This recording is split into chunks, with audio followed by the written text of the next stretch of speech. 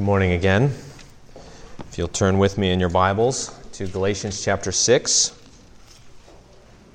Our sermon text for this morning is Galatians chapter 6, verses 1 through 10. I'm going to read that in just a minute, but before I do, please pray with me.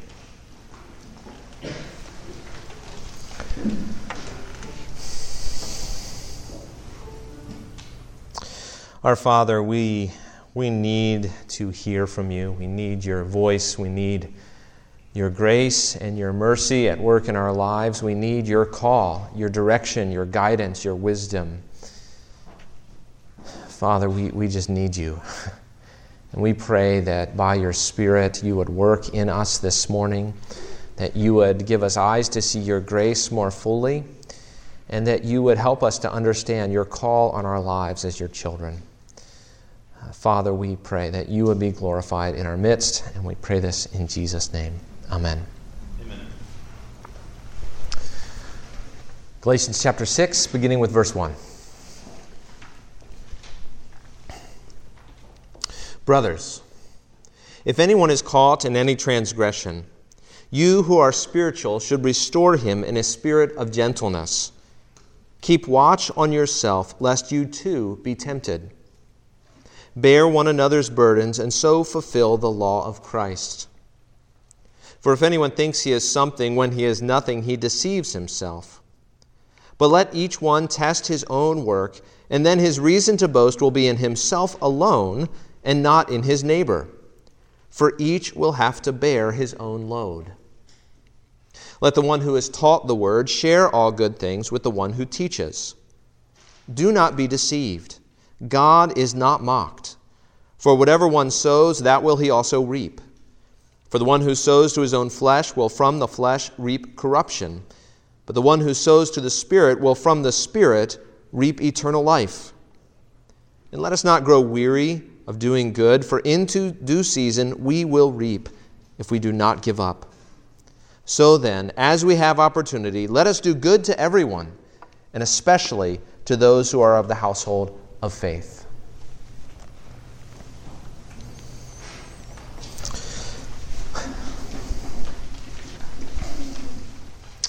Well, our God is a good God.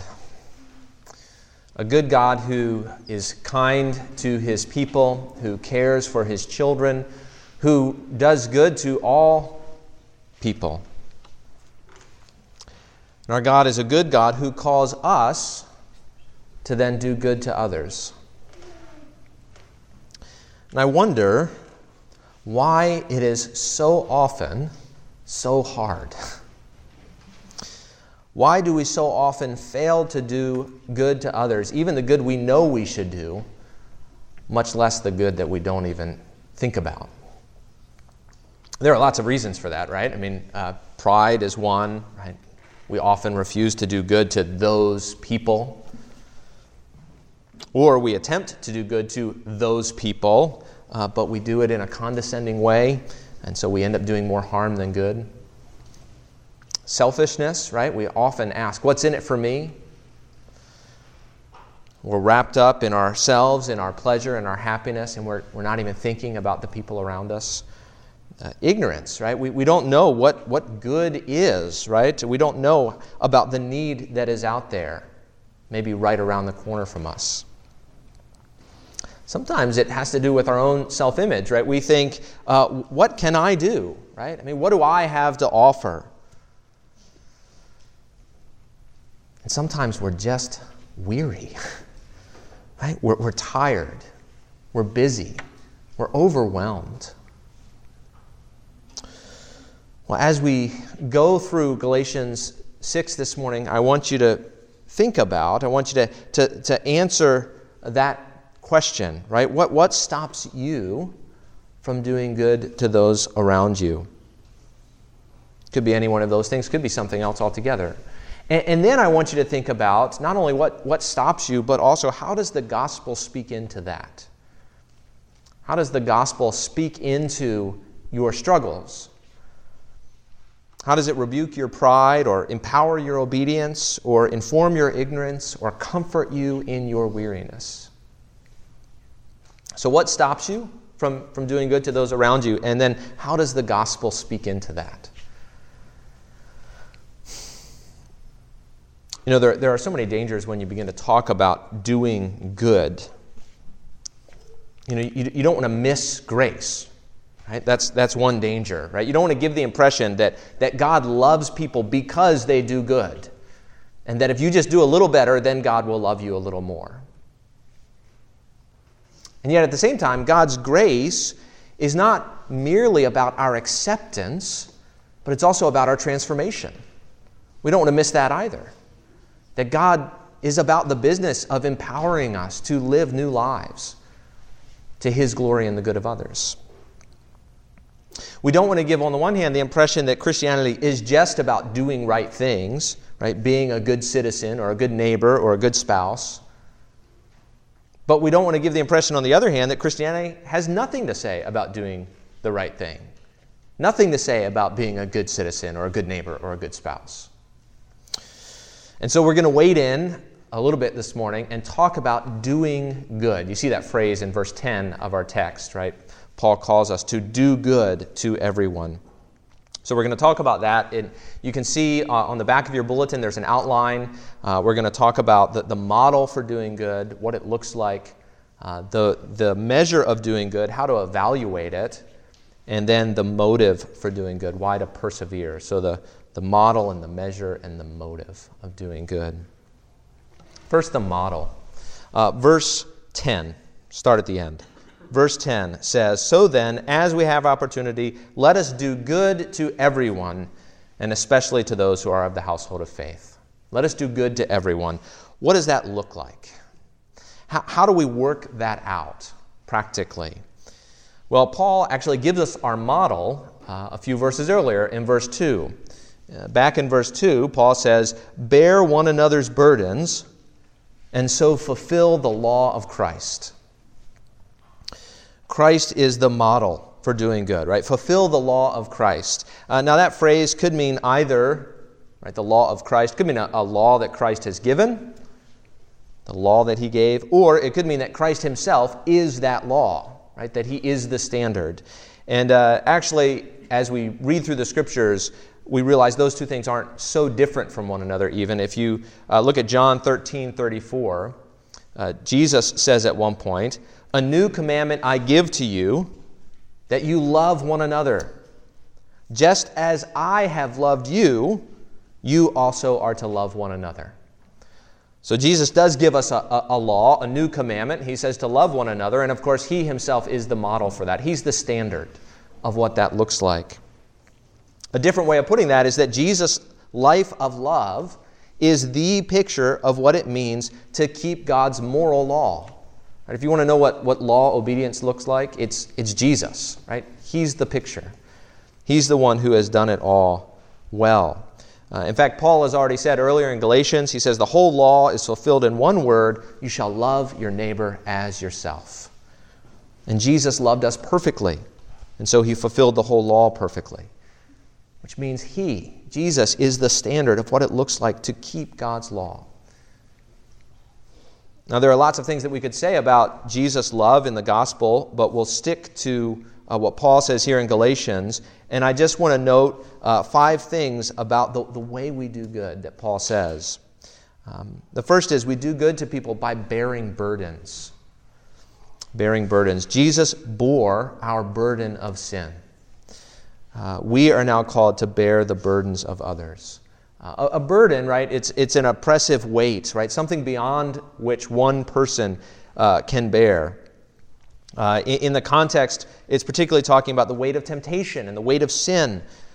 But given that Paul says this fulfills the law of Christ, as at least one theological dictionary put it, right, this saying, bear one another's burdens, offers a basic thesis in description of the total task of love. This is what love looks like, is what it's saying. Love looks like bearing the burdens of those around you. Love itself, right, is described as bearing burdens. And so burdens here should be seen as including all the difficulties of life, anything that is beyond the power of one person to bear. The burden of temptation, maybe, the burden of sin, the burden of guilt and confusion, broken relationships, financial burdens, whatever it might be, right? We're called to bear the burdens of others. Now, in order to bear burdens, we must get close to people. If you are physically weighed down, I have to physically draw near in order to help you with your heavy load.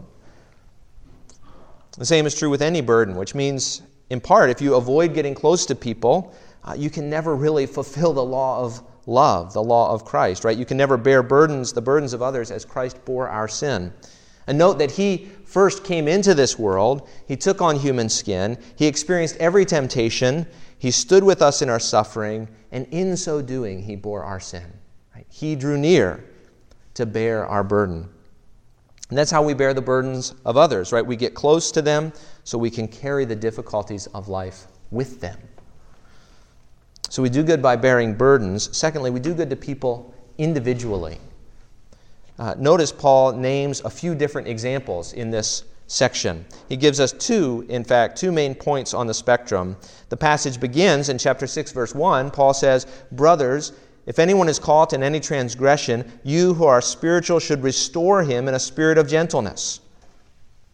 But then in verse 6, later on, he gives a different opportunity. He says, "Let the one who is taught the word share all good things with the one who teaches." And so the first one is seeking the spiritual good of a brother or sister in Christ who's gotten trapped in some sin. The idea here is not necessarily a single sin, right, but someone who gets trapped in an ongoing sin pattern. Right? They've been caught in that transgression. But the second example is very different, right? It's the example of seeking the material good of a teacher in the church. Paul elsewhere talks about the right of teachers who sow spiritual things to reap material. And he says that in 1 Corinthians 9. He goes on to say, "Do you not know that those who are employed in the temple service get their food from the temple? And those who serve at the altar share in the sacrificial offerings. In the same way, the Lord commanded those who proclaim the gospel should get their living by the gospel." And yet Paul doesn't think about it merely in terms of payment. The word he uses in verse 6 is the word koinonia, or fellowship, or share. So as one who teaches shares spiritual things with those who are taught, Paul says those who are taught ought to share material things with their teachers. And the point in these two examples is really twofold. On the one hand, doing good ranges from the restoration of someone who's caught in sin to financially providing for teachers in the church.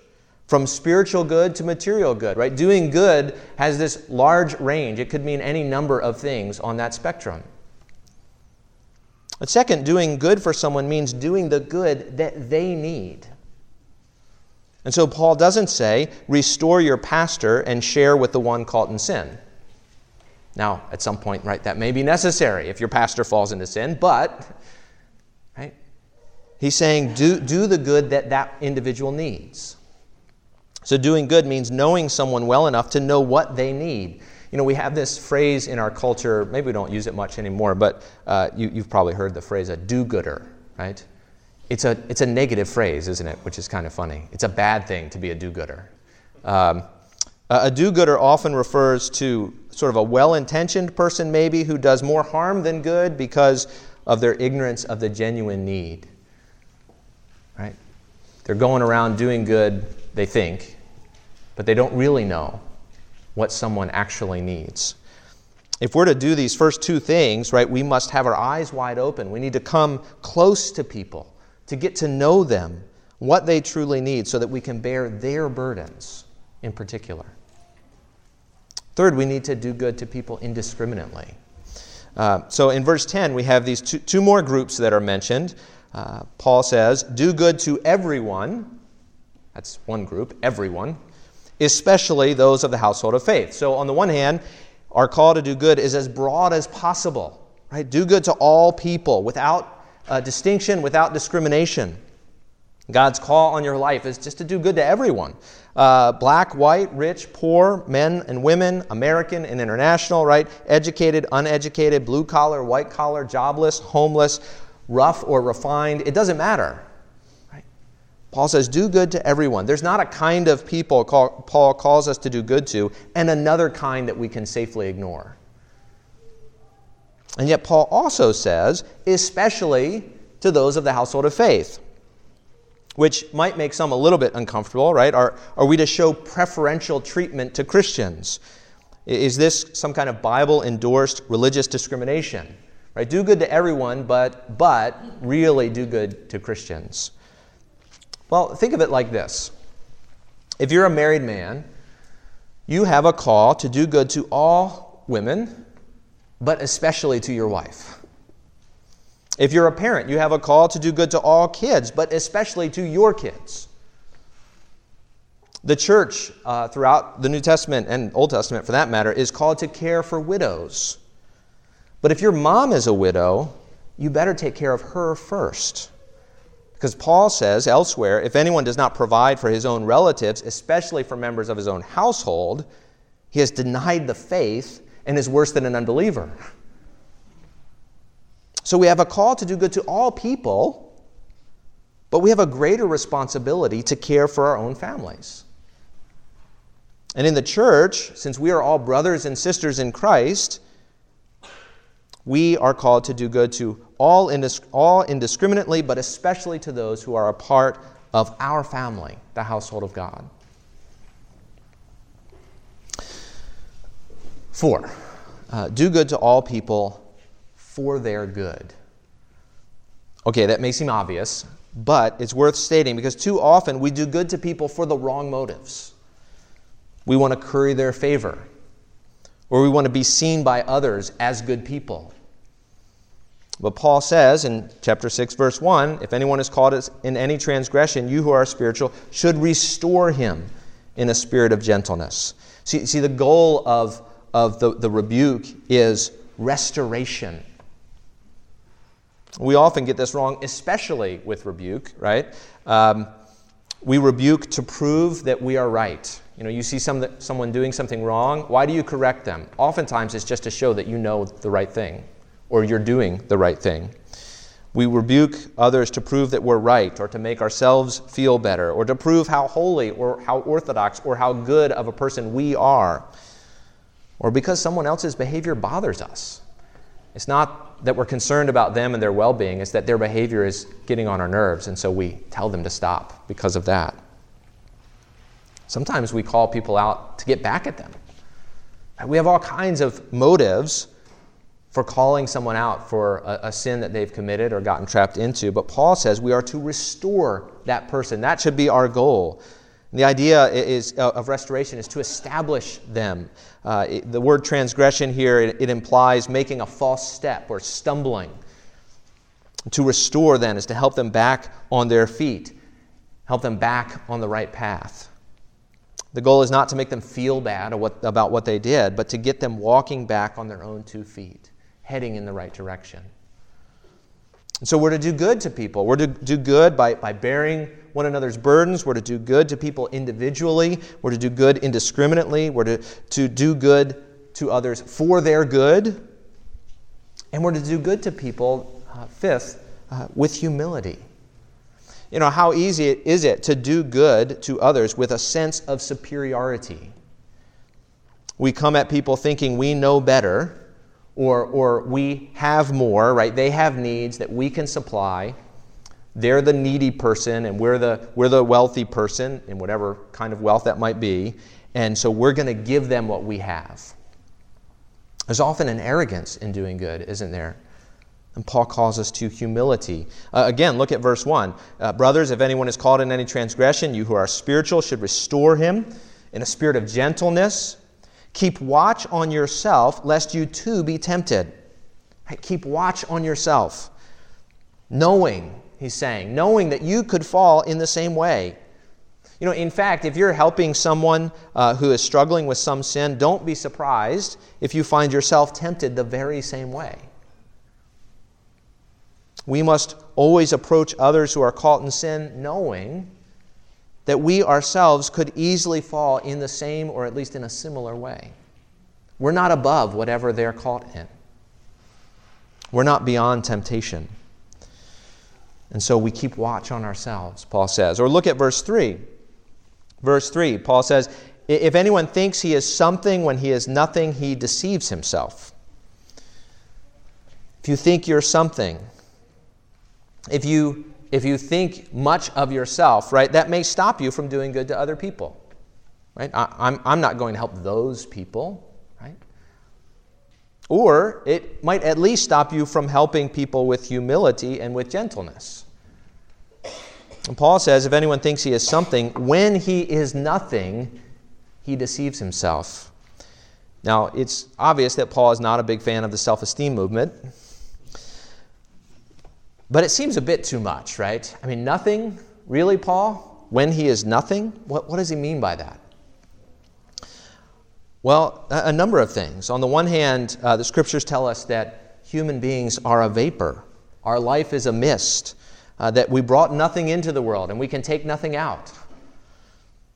Or that everything that we do have, we've received from God and we can claim to be the originators of nothing. Or measured by the true standard of God's law, we do nothing purely good. Right? All of our best deeds are tainted with sin.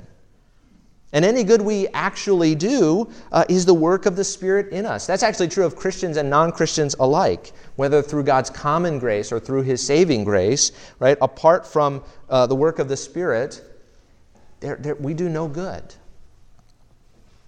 Even the good we do is a gift from God. And so when we begin to recognize that everything we are and everything we have is a gift from God, that our best deeds are tainted with sin, that all the good we do is from the Spirit, it takes away any right to boast, right? Any right to look down on others, any right to feel superior. And so we can begin to do good not out of a sense of superiority, but out of a sense of kinship, that we're in this life together. We're in this mess together. And so we do good like Christ by bearing burdens individually, indiscriminately, for the good of those around us, out of a sense of humility and solidarity, not pride and condescension. Now, if you think about this and you begin to consider the implications, you may be screaming in your head right now that this is a pretty tall order. I mean, that's a lot to say about doing good. And if you begin to think about all the implications and all the people and all the needs around you, you may just think, right? This is overwhelming. Okay, Luke, so I'm supposed to be like Jesus, right? Thanks for this impossible task. I mean, I walked in here feeling pretty good, and now I'm going to leave here feeling like a complete failure. Well, on the one hand, we are called to be like Jesus, but you'll be happy to know we are not called to be Jesus, right? And so let's move on from thinking about the model for doing good to the measure of doing good. And these next 2 points will be a little bit shorter. So the measure of doing good. You know, typically when we evaluate ourselves, the first thing we do is look around. So I think there are about a half dozen people from our congregation that were in one of the races yesterday. What is the first thing you do once the times are posted? Well, you check out the rankings, right? And you figure out where did you place, how many people beat your time, how many people did you beat. That makes sense, of course, in a race, right? You're running a race, and part of it is against other people, I guess, the people around you. But that is a horrible way to think about the spiritual life. Verse 4 says this, "But let each one test his own work, and then his reason to boast will be in himself alone and not in his neighbor." That is, most often when we boast, our boast is in someone else, right? I'm better than you. I'm smarter, I'm faster, I'm cooler, I'm prettier than you, right? I have more degrees than you, more money, more friends than you. But Paul says, let each one test his own work, and then his reason to boast will be in himself alone. For, he says, each one will have to bear his own load. Now, there are a couple ideas in these two verses. One is we're not to compare ourselves to others. That's the most obvious one.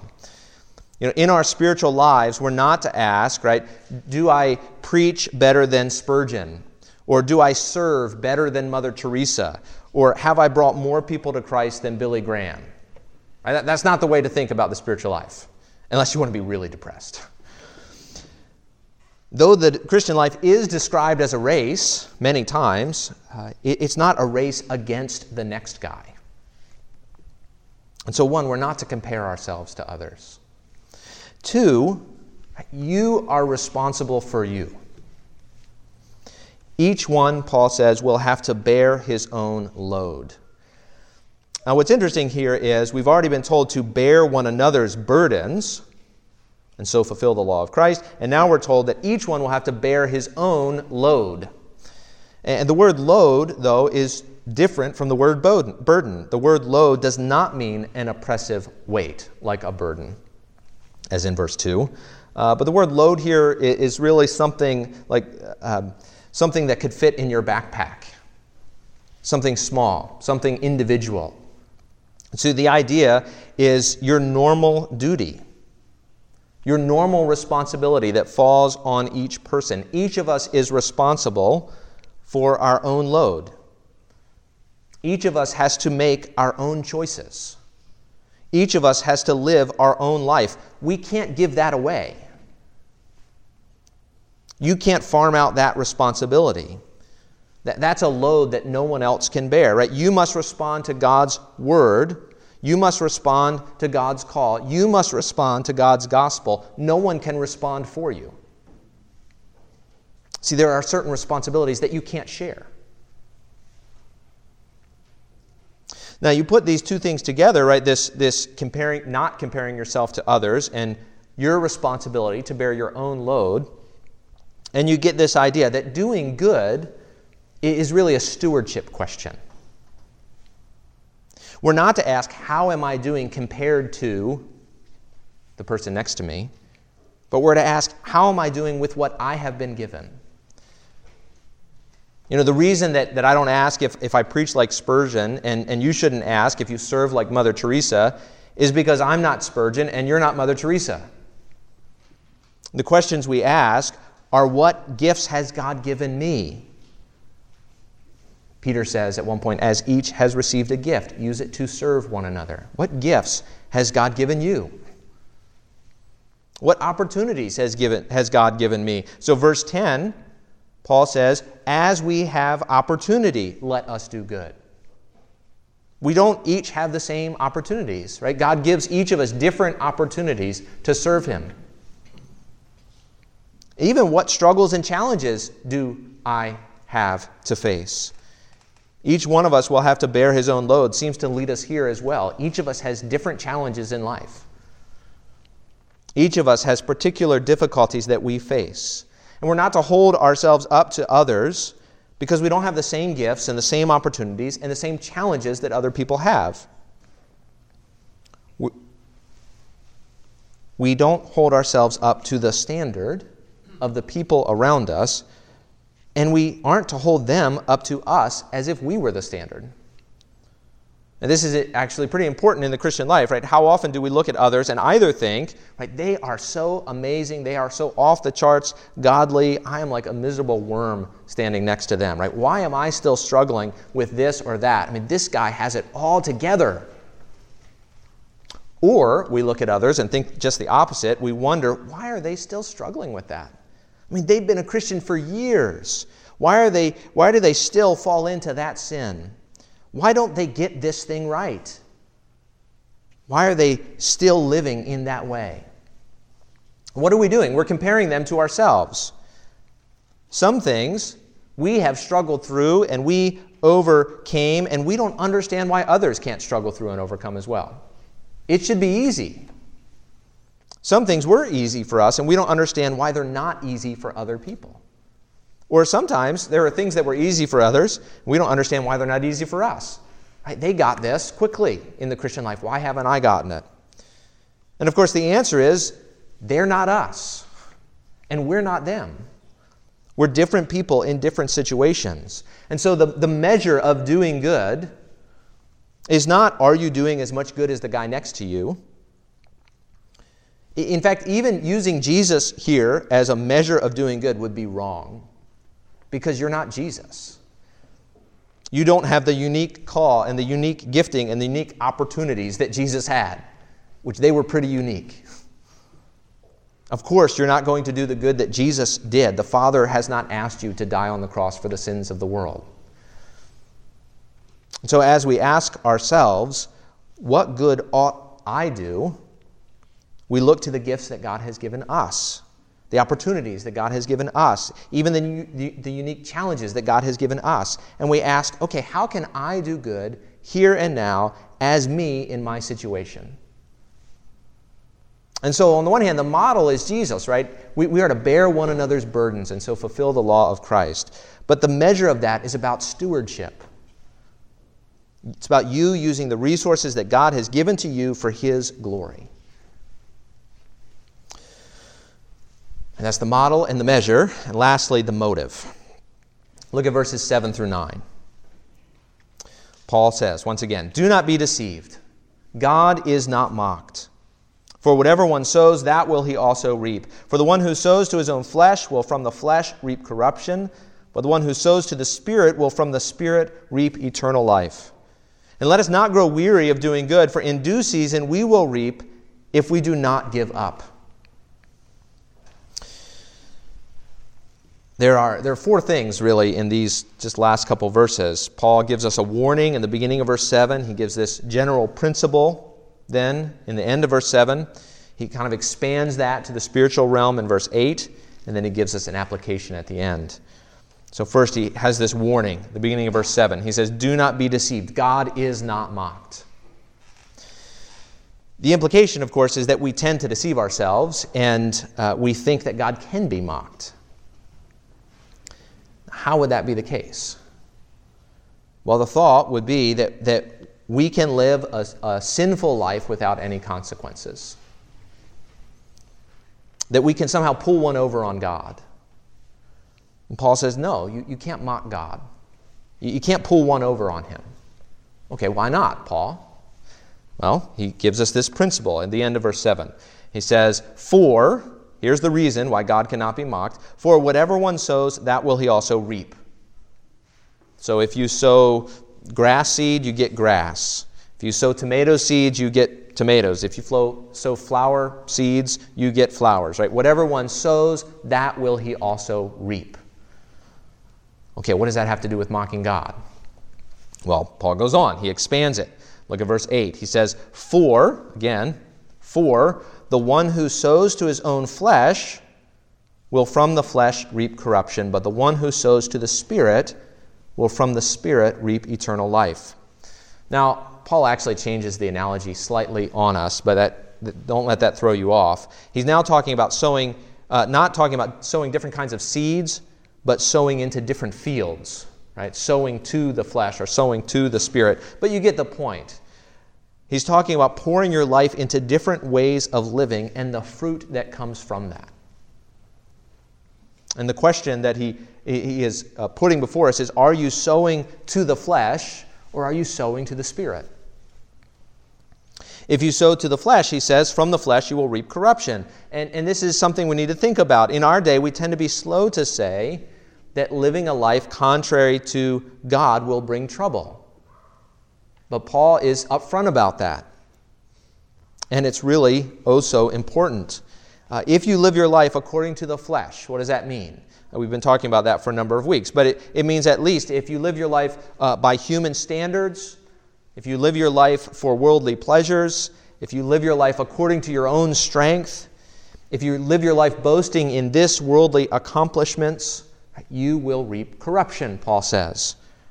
And that in a number of ways, right? There's a moral corruption, a corruption of our souls. I mean, if you live according to the flesh and not the Spirit, you will only get further and further from God. If you pursue a life apart from Him, the source of goodness, your heart will only be further alienated from that goodness. The more you live contrary to God, the more your heart goes in that direction. There's also a corruption in our lives, a physical and relational corruption, right? Sin destroys things. Sin brings death, and not just physical death, but death in our lives. If you live in sin, you're going to make a mess out of life. We live in a moral universe, Paul is saying, and there are consequences to our actions. Sometimes those consequences are physical, when we destroy our bodies with our sin.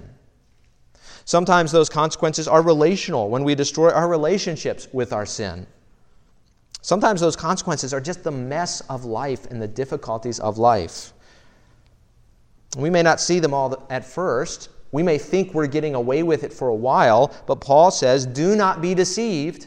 God is not mocked. Whatever one sows, that will he also reap. And of course, ultimately, that corruption will be on the day of judgment. And there will be a kind of temporal and eternal corruption on that day. By temporal, I just mean at the day of judgment, one day, all the temporal things of this life are going to pass away. This life is not forever. And if you live for this life, you're living for corruption, right? You're living for things that will pass away. But of course, if you live your life in rebellion against God, refusing to acknowledge Him, refusing to live your life according to His Spirit, the end of that is judgment and eternal corruption. But Paul says there's another way of living. You don't have to live that way, right? You don't have to live according to the flesh. You don't have to sow to the flesh. You can live according to the Spirit. Sowing to the Spirit, setting your mind on the things of the Spirit, living by the wisdom of the Spirit found in the Word, living to delight in spiritual realities like the love of our Heavenly Father, living according to the power of the Spirit, humbly recognizing our own weaknesses, our impotence to do any real spiritual good, and relying on the Spirit through prayer. Boasting in the cross, in the work of Christ, in the resurrection power of God, in the acceptance that we have with our Father through His Son. Right? If we set our mind on the Spirit in this way, if we sow to the Spirit, Paul promises we will reap eternal life.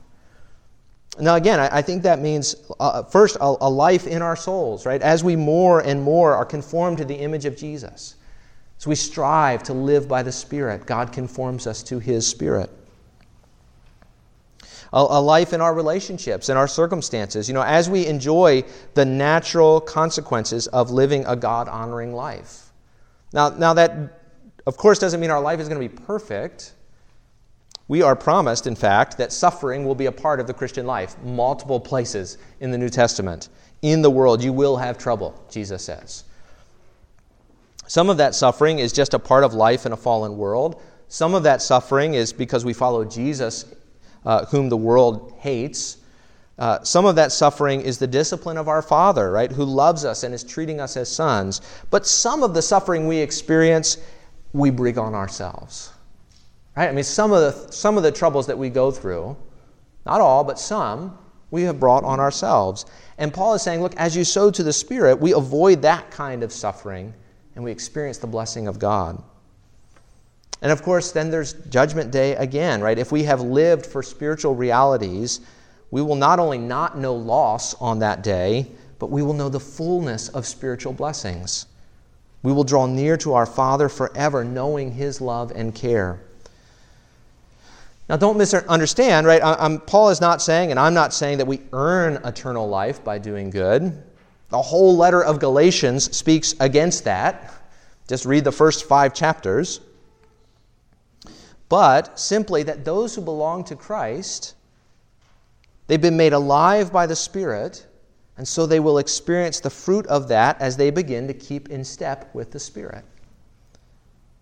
Part of God's blessing on you as His child is that you get to experience the fruit of walking in the Spirit. Now maybe you've been thinking, okay, I've been doing this. I've been serving Jesus for a long time, but my life is still a mess. My heart is still a mess. I am still experiencing daily the struggles of life in this world, and I can sympathize. In this world you will have trouble, Jesus says. And of course, Paul says, in light of that, in verse 9, let us not grow weary of doing good, for in due season we will reap if we do not give up. Here's our motive for doing good. God's promise that in due season we will reap. Maybe you see nothing now. Maybe sin seems to be crouching at your door every moment. Maybe you experience suffering and difficulty daily. Don't give up. In due season, we will reap. Jesus lived a perfect life, right? He went to the cross and he died a tragic death. But in due season, at God's appointed time, he rose from the dead as the first fruits of the resurrection. Don't grow weary. Don't give up. As surely as Jesus rose as the first fruits in due season, you will reap. So then, as we have opportunity, let us do good to everyone, and especially to those who are of the household of faith. Let's pray.